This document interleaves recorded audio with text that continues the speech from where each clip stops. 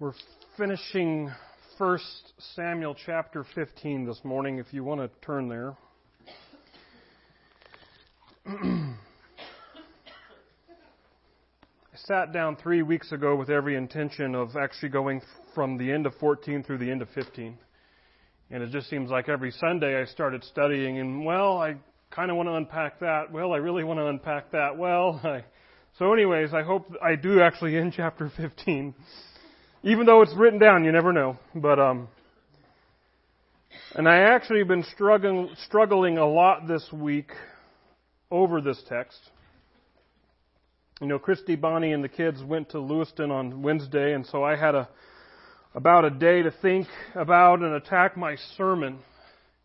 And I didn't finish my sermon on Wednesday, and I think the reason is haunting, because I think I identify so much with Saul. And maybe it's just kind of seeing it on paper scares me. And it's haunting because what we see in our passage is what happens when sin wins. And it's how sin can win in somebody's life. And last week we read in this same chapter of 1 Samuel 15 that God was grieved and Samuel agonized all night about the leadership of the kingdom of Israel, about King Saul. And Saul had really big time twice, maybe even more little times, but twice big time messed up when it came to sacrifices. And one occasion he did the sacrifice himself when Samuel should do it. And in the next occasion, though he was told to devote everything to destruction and war, he withheld the king he was warring against, and he withheld some animals to do in a sacrifice later. And I would say in both occasions, it wasn't really about the particulars of the sacrifice. That was disobedient. It was just that. His lack of obedience was the bigger problem. His lack of paying attention. And furthermore, as we've studied, it appears that his heart was never in the right place. It was always about the army. It was always about Saul's way. And it was never about a sincere love of God or a desire to follow His ways. Samuel, where we finished last week, has just confronted Saul. And so now it seems at first glance, as we pick up in verse 24, it seems that Saul seems to be apologizing. I don't know if I can say seems one more time in that sentence. But let's just finish this interesting exchange here. And please stand, if you can, in honor of reading the Lord's Word and hearing it together. We'll be reading verses 24 of chapter 15 through the end of the chapter. Saul answered Samuel, "I have sinned. I have transgressed the Lord's command and your words. Because I was afraid of the people, I obeyed them. Now therefore, please forgive my sin and return with me so I can worship the Lord." Samuel replied to Saul, "I will not return with you. Because you rejected the word of the Lord has rejected you from being king over Israel." When Samuel turned to go, Saul grabbed the corner of his robe and it tore. Samuel said to him, "The Lord has torn the kingship of Israel away from you today, and has given it to your neighbor, who is better than you. Furthermore, the Eternal One of Israel does not lie or change his mind, for he is not man who changes his mind." Saul said, "I have sinned.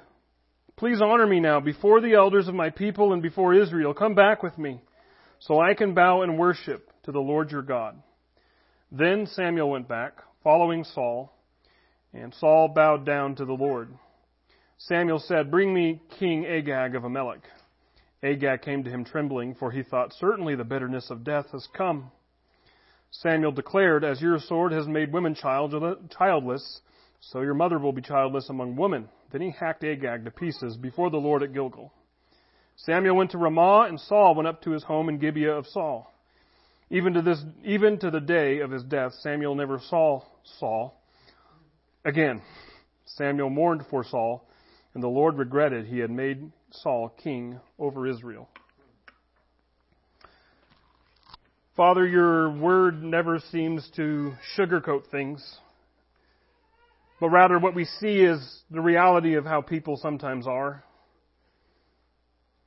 And Father, we think especially of Old Testament times, besides of how Samuel is acting here, but also we think about the whole sacrificial system and how bloody and violent it was. It seems like you're trying to get our attention, and you are. And so we pray that as we study this together, that the emotions it brings out in us will be appropriate emotions, and the reactions and responses we have will be the appropriate ones that you would have from us. Father, may it lead to repentance, and may we become more like Jesus because all of it. Father, have your way in our time together. May you be the one speaking and not I.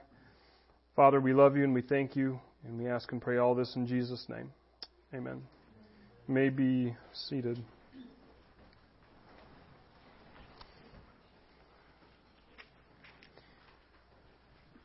Have you ever been lousy at repenting? I hope it's not with every sin. Because the bottom line is we need to repent. It's dire and necessary that we repent. Saul was not repenting. Saul should have listened to God completely. Samuel had told him, God wants you to completely destroy everything and spare nothing. But Saul spared the king of the Amalekites and some animals, quote, in order to offer a sacrifice. We talked about this last week, that his motivations were wrong, and that's basically what Samuel said. Put in my own pathetic paraphrase, who cares about the sacrifice? You didn't obey God. Who cares about God getting a choice meal? You didn't pay attention to Him.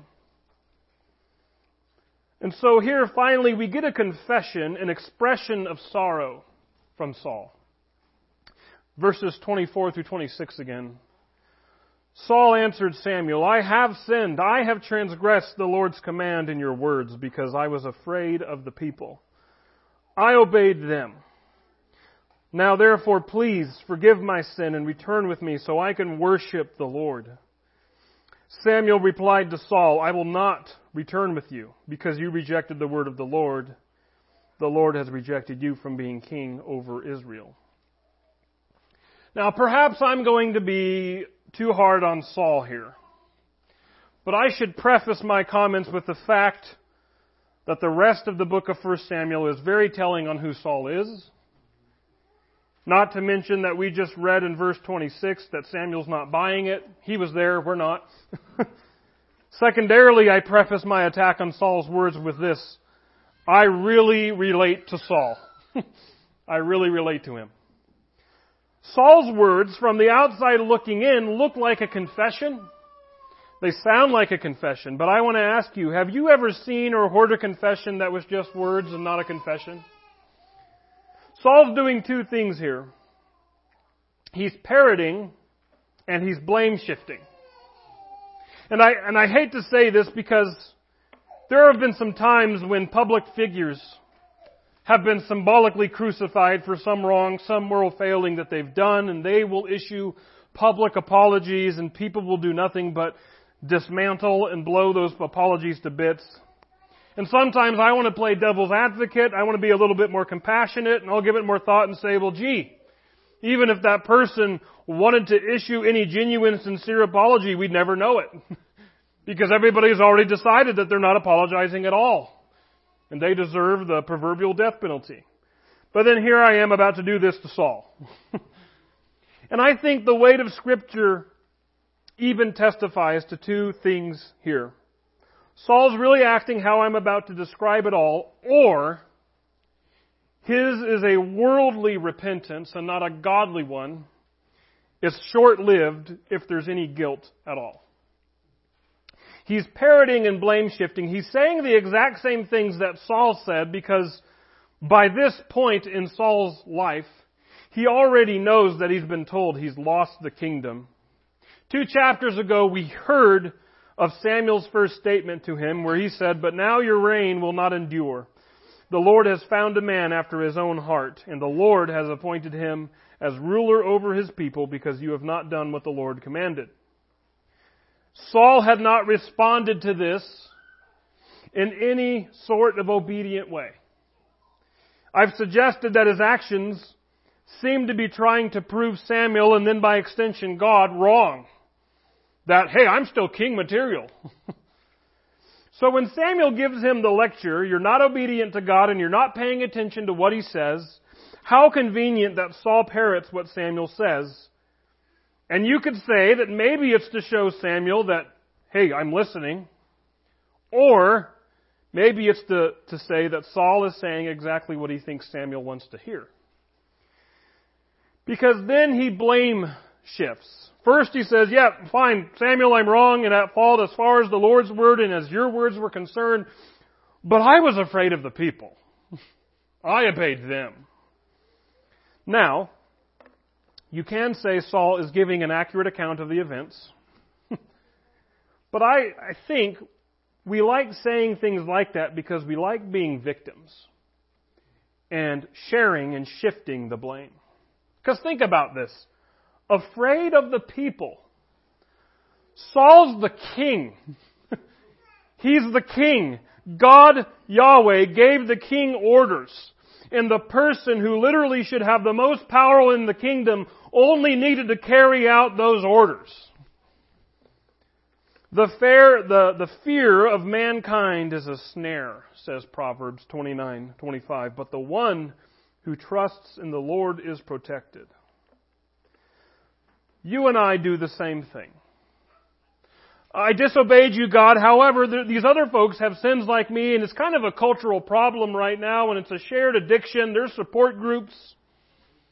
Well, yes, I'm at fault, but it's been a stressful time, God, and we excuse, we justify, we minimize, we blame shift. It was that woman you gave me, Eve. It was the Israelite people you gave me to wander around in the desert with. They're getting under my skin. And other people, involved or not, God's always interested in you and your responsibility, isn't He? When Calvin smacks Landon, or takes a toy away from Landon, it's interesting information that Landon hit him or took his toy first, but I still hold Calvin responsible for his actions, don't I? Because he should have had control over his actions. God holds me accountable for my actions. Sure, others could have played a part in it, but at the end of the day, what I was responsible for, I was responsible for. And I had a choice to not do what I did. The Lord has rejected Saul. Samuel's not having any of Saul's words. We read again in verse 27. When Samuel turned to go, Saul grabbed the corner of his robe and it tore. So some wonder here, I'm sure there's entire classes on this in Bible college. I don't know. But if this is submission, that maybe Saul's clinging to Samuel's coat out of desperation, or it could be anger. That Saul, King Saul of Israel, is holding his pesky advisor's coat up by the cuff because no one talks to the king that way. We're not told in what manner that Saul is doing this here, but I think it's a little bit of the former out of desperation and submission, since Saul seems to be a people pleaser and he wants Samuel so badly to be gracious to him. However he's doing it, we read that Samuel said to him, "The Lord has torn the kingship of Israel away from you today." Now, today in Hebrew is actually kind of a legal term. It's full. It's final. It's in full effect. The verdict is handed down. Things are set in motion.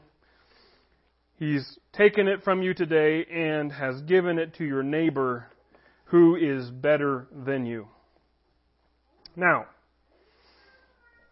we happen to find ourselves in a culture that hands out honorable mentions for kids who put up a piece of cardboard but no work whatsoever at science fairs. Oh yeah, you got a piece of cardboard on a table. Good job. Let's mention you. And we live in a world where there should be no first, second, or third place winners because everybody is a winner. There's even some places where middle schools and high school sport games, they don't keep scores because heaven forbid we have competitions. And everyone's just fine and dandy the way they are. Meanwhile, the God of the universe who made Samuel, Saul, and David, and who Samuel's referring to here, says to Saul, there is someone better than you, Saul, who can lead the kingdom. What does God mean by better? Better. And I think people hear criticisms as judgments. And people hear judgments as final labels, when people should hear such things as challenges and invitations. You know what would be a great ending for Saul in my mind? Retire in peace, work on his problems, become a great follower of Yahweh. Even if he's never king again, it would still speak volumes for the followers who might be loyal to him. He would be a great pre-John the Baptist. I must decrease, David must increase. I, the rejected king, must yield and submit, and God's man for the hour must take up the crown. Furthermore, says Samuel, the Eternal One of Israel does not lie or change his mind, for he is not a man who changes his mind. In other words, Samuel could be saying here, Saul, any attempts by you to try and impress me or impress God, it's futile. There is absolutely nothing in the entire world you could ever do for God to change back His mind about His verdict on your kingdom. Absolutely nothing.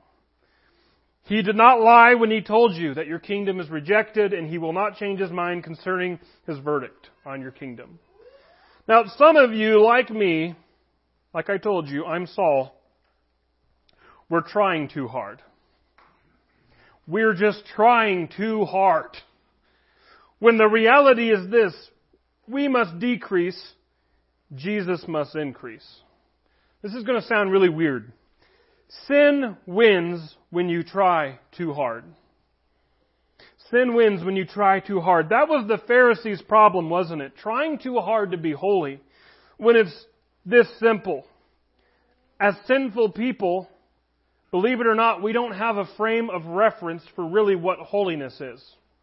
So how are we going to look down into ourselves and try to be holy? This is why Saul is trying out his own holiness instead of following holiness from God. God's issuing simple commands on what to do in Saul's situation. Destroy everything, spare nothing. Meanwhile, Saul, in his attempts to be holy, ignores God because he thinks he can out-holy the Lord of holiness himself.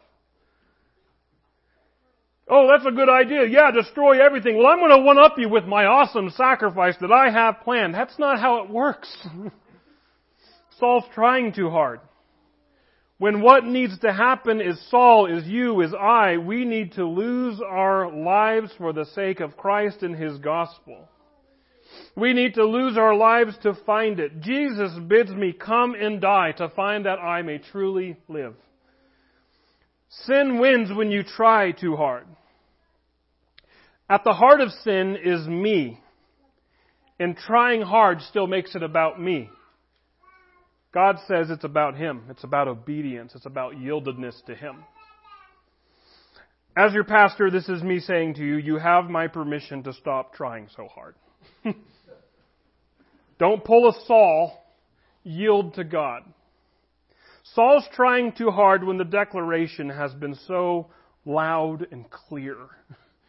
You are rejected. The kingdom is over. And even though these words are loud and clear, it's sad as we really see the willful ignorance of Saul here. We can't blame him. At least I can't blame him, because I would probably do the same thing in his situation. Because many of us do the same thing in similar situations when we're confronted loud and clear. It's sad for me to see this as a pastor. It's sad for me to experience this when it happens to me. Whenever I am told loud and clear, Kevin, this is a sin. You're sinning when you do this. You're sinning on this road. This road's not good. It's forbidden. It needs to stop. It's dangerous to keep down this path. And it's sad whenever I choose ignorance. And I choose, those are just far off implications, far off possibilities, nothing to worry about. Saul really wants his kingdom, and guess what? He's going to keep it. It's a lousy kingdom he keeps.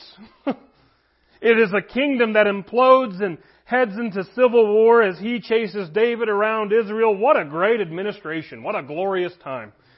He's keeping his sin at what cost? Some people like me are Sauls.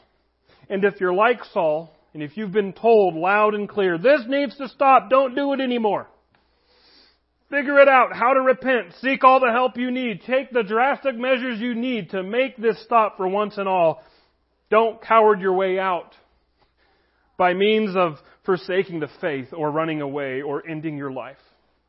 Confront the problem and make it stop.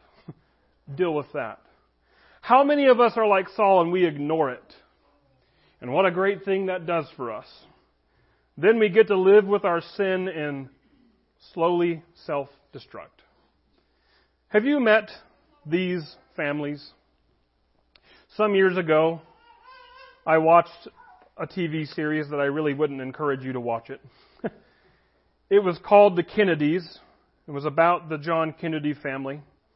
And like John F., his dad Joe was a well-known womanizer. And I don't know how real this was a depiction of, but the show depicted Joe openly bringing women home into his house and the wife just making way, letting him have his way. Now, no doubt this might have been the case for some families, especially where divorce was, a non-option, but man, how jarring, how awkward, how strange. Perhaps Mrs. Kennedy didn't want to lose the power or the money or the position, but to just live with it. But many folks individually live with the proverbial adulterer in the house. Many families live with the proverbial adulterer in the house. He's always had a temper, we just live with it.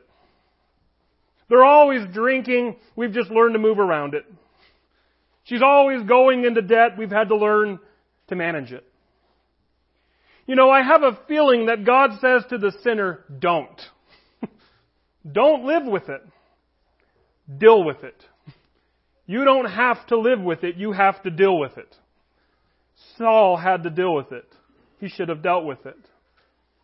But his confessions here show that he's not dealing with it, he's not yielding to God, but he's still focused on himself. Because what we're shown is confession, but what we see is really a concession. It's a concession on Saul's part to give in to his life with sin. This is his second so-called confession. In verse 30, he says, I have sinned. Please honor me now before the elders of my people and before Israel. Come back with me so I can bow and worship to the Lord your God. Looking at the Hebrew can be very telling here. I have sinned is just one Hebrew word. And it's the only the only word of confession in this confession. But then note what really seems to be focused on in this confession. Honor me before the elders of my people. Come back with me. Furthermore, some have suggested that Saul seems to be kind of a, you scratch my back, I'll scratch yours, Samuel. He says this, you do this. Honor me in front of everyone, and then I'll come and worship your God. Like it's a little bit of an exchange. Now, it could maybe not be meant like that per se, but it's telling what King Saul's first concern is here, himself, and how he appears to the people. Now, what's interesting is this, verse 31, then Samuel went back following Saul, and Saul bowed down to the Lord. Now, there is, again, debate about this. Did Samuel mess up here? Did he go back on his convictions? Did Saul win? Here's what I think, especially as we finish this chapter. It's likely that Samuel wanted to maintain peace. He didn't want the entire public of Israel to see just yet that the spiritual leadership is leaving Israel to deal with Saul alone. When Samuel kind of gave his last big address to the nation of Israel, back in chapter 12, he said, as for me, I vow that I will not sin against the Lord by ceasing to pray for you. I will teach you the good and right way. And so when it comes to Saul, maybe Samuel is taking a little bit of our evangelistic mindset. As in, well, even though he's a sinner, going to church is where sinners should be, right? And so I missed this part because look at the CSB's rendering. It says Saul bowed down to the Lord. bowed down. That's kind of what it means, but other translations would say worshipped, which bowing down is a part of. But what happens whenever you worship in the Old Testament? A sacrifice. Perhaps they're using some of the cattle from the Amalekites that Saul and his troops were supposed to destroy. I don't know. But this worship, this sacrifice, this taking, killing, bloodletting, throwing animal on the parts of a fire, is then followed by this brutal happening. In verse 32, Samuel said, "Bring me King Agag of Amalek." Agag came to him trembling, for he thought, "Certainly the bitterness of death has come." And if you're reading a different translation, it might say, "Certainly the bitterness of death has passed." As in, maybe Agag said, "Well, Saul spared me, so certainly I'm not going to die." Or maybe, whatever's the right word here, he could be saying, "They're summoning me, maybe they changed their mind." I don't know. Either way, he's trembling and he's scared. He's wondering why he's being summoned. Verse 33 says, Samuel declared, "As your sword has made women childless, so your mother will be childless among women." Then he hacked Agag to pieces before the Lord at Gilgal. That's kind of violent. Now, we talked about this a few weeks ago, but perhaps you forgot.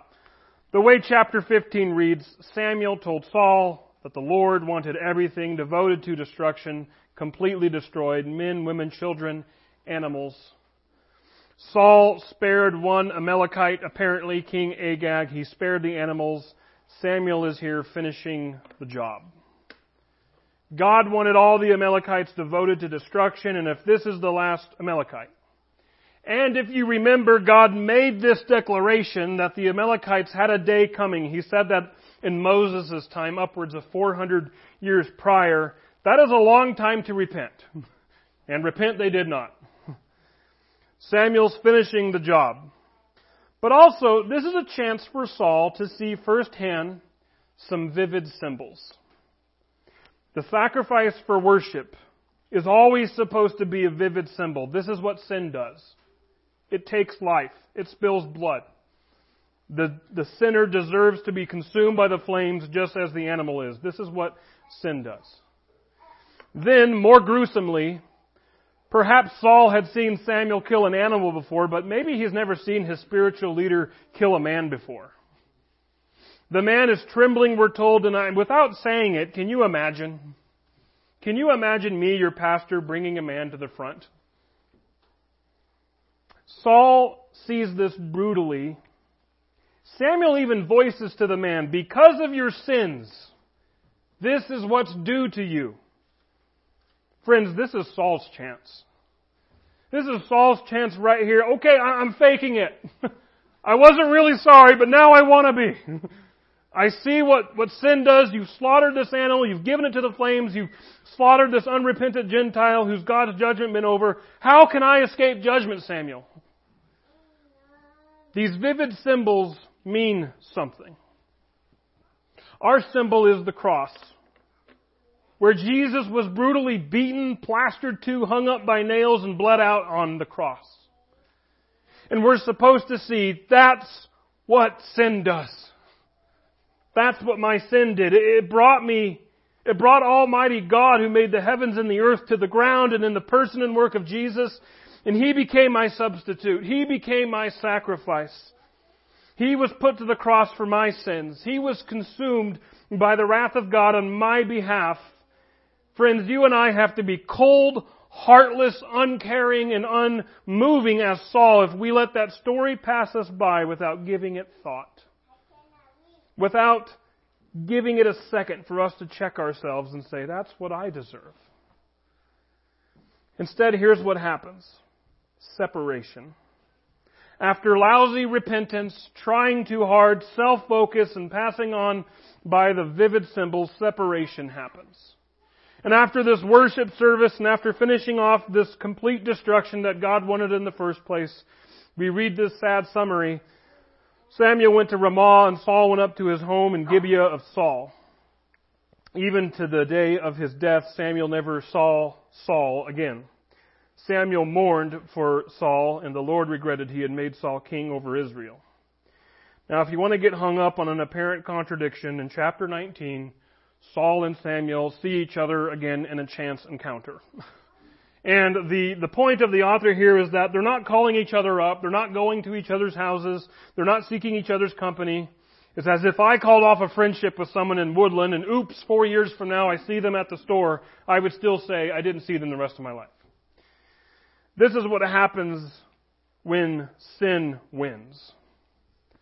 Saul wants nothing to do with Samuel because it means he'll have to face what he's done.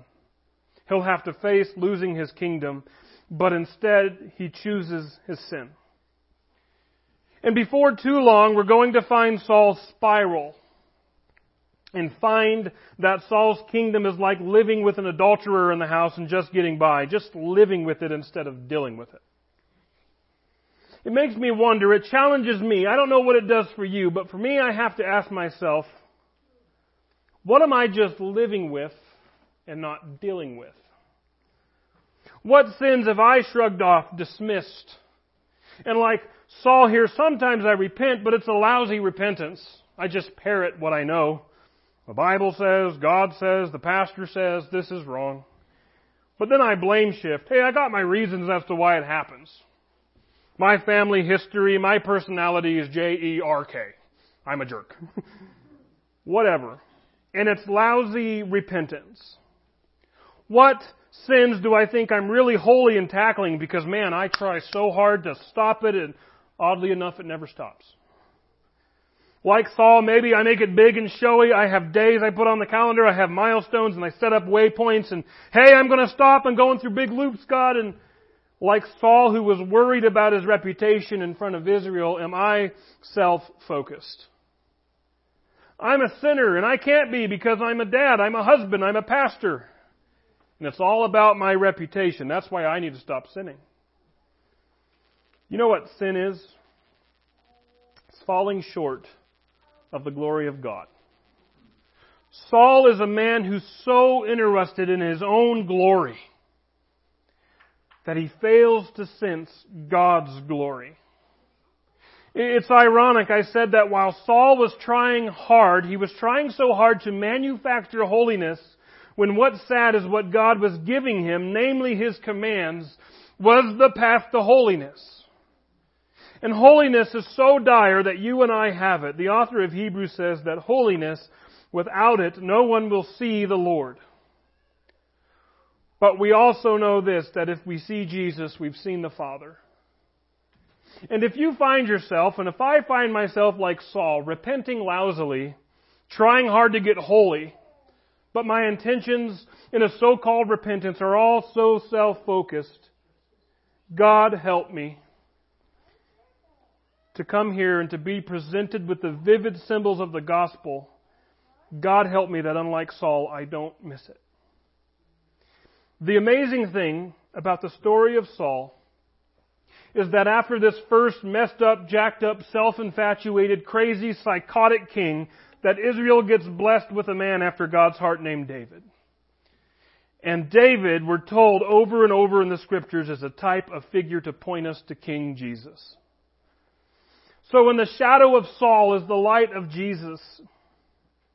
And Jesus, as I alluded to earlier, is our vivid symbol that just as the sacrificial system was a foreshadow of Jesus and a centerfold of Israel's worship, so Jesus, Christian, Christ, Ian, is the centerfold of our worship. And where you and I fail constantly like Saul, or maybe just me, Jesus succeeds and becomes our righteousness. And where you and I sin, Jesus remains sinless. And where you and I try to fight harder and can't break the cycle, Jesus tells us to give up and give in to Him, to stop trying, but to cast our cares on Him because His yoke is easy and His burden light. And where you and I think it's about religion and impressing God, Jesus says it's about a relationship with Him and receiving grace from God. And so today, this day, I feel it is a call to you and me to get over ourselves. To admit that perhaps we've been lousy repenters, we've been trying too hard. and for reasons of focusing on ourselves, where God is calling us to truly repent instead of trying hard to impress Him, maybe we should just die easy to receive Him. Come to Jesus. Saul should have repented by saying, "What do I do, Lord? Tell me." It's that easy. Instead of come up with a plan of attack and ignore God's words in the process. Come to Jesus. Saul should have said, "What do I do, Lord?" Instead of trying hard himself without asking what God wanted in the first place. Saul should have focused on God and His ways instead of his own reputation and what he had to lose. Come to Jesus. Saul should have paid attention to what the sacrifice meant in worship and why Agag died, and instead of going through the motions like we do every Sunday sometimes, thinking only about himself. Come to Jesus.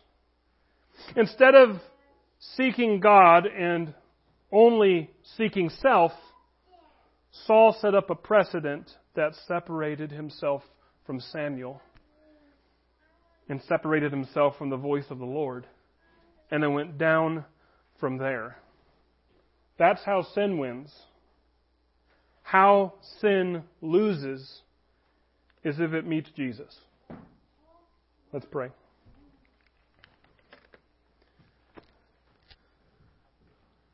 Father, I don't know of any pastor who likes to open up a Bible and preach a sermon like this. But your word is unapologetic. And sometimes what you say to us, it's funny. We think it's hard, but it's so easy. Come to Jesus. What's hard about it is we have to give up ourselves because we think we're hot stuff. Or we think in our suffering and in our drowning, it needs to be all about us. But Father, in your suffering and in your drowning, you even said, Lord, take this cup from me. But God didn't. And so Jesus obeyed, not because Jesus was tough stuff, but because His Father called Him to.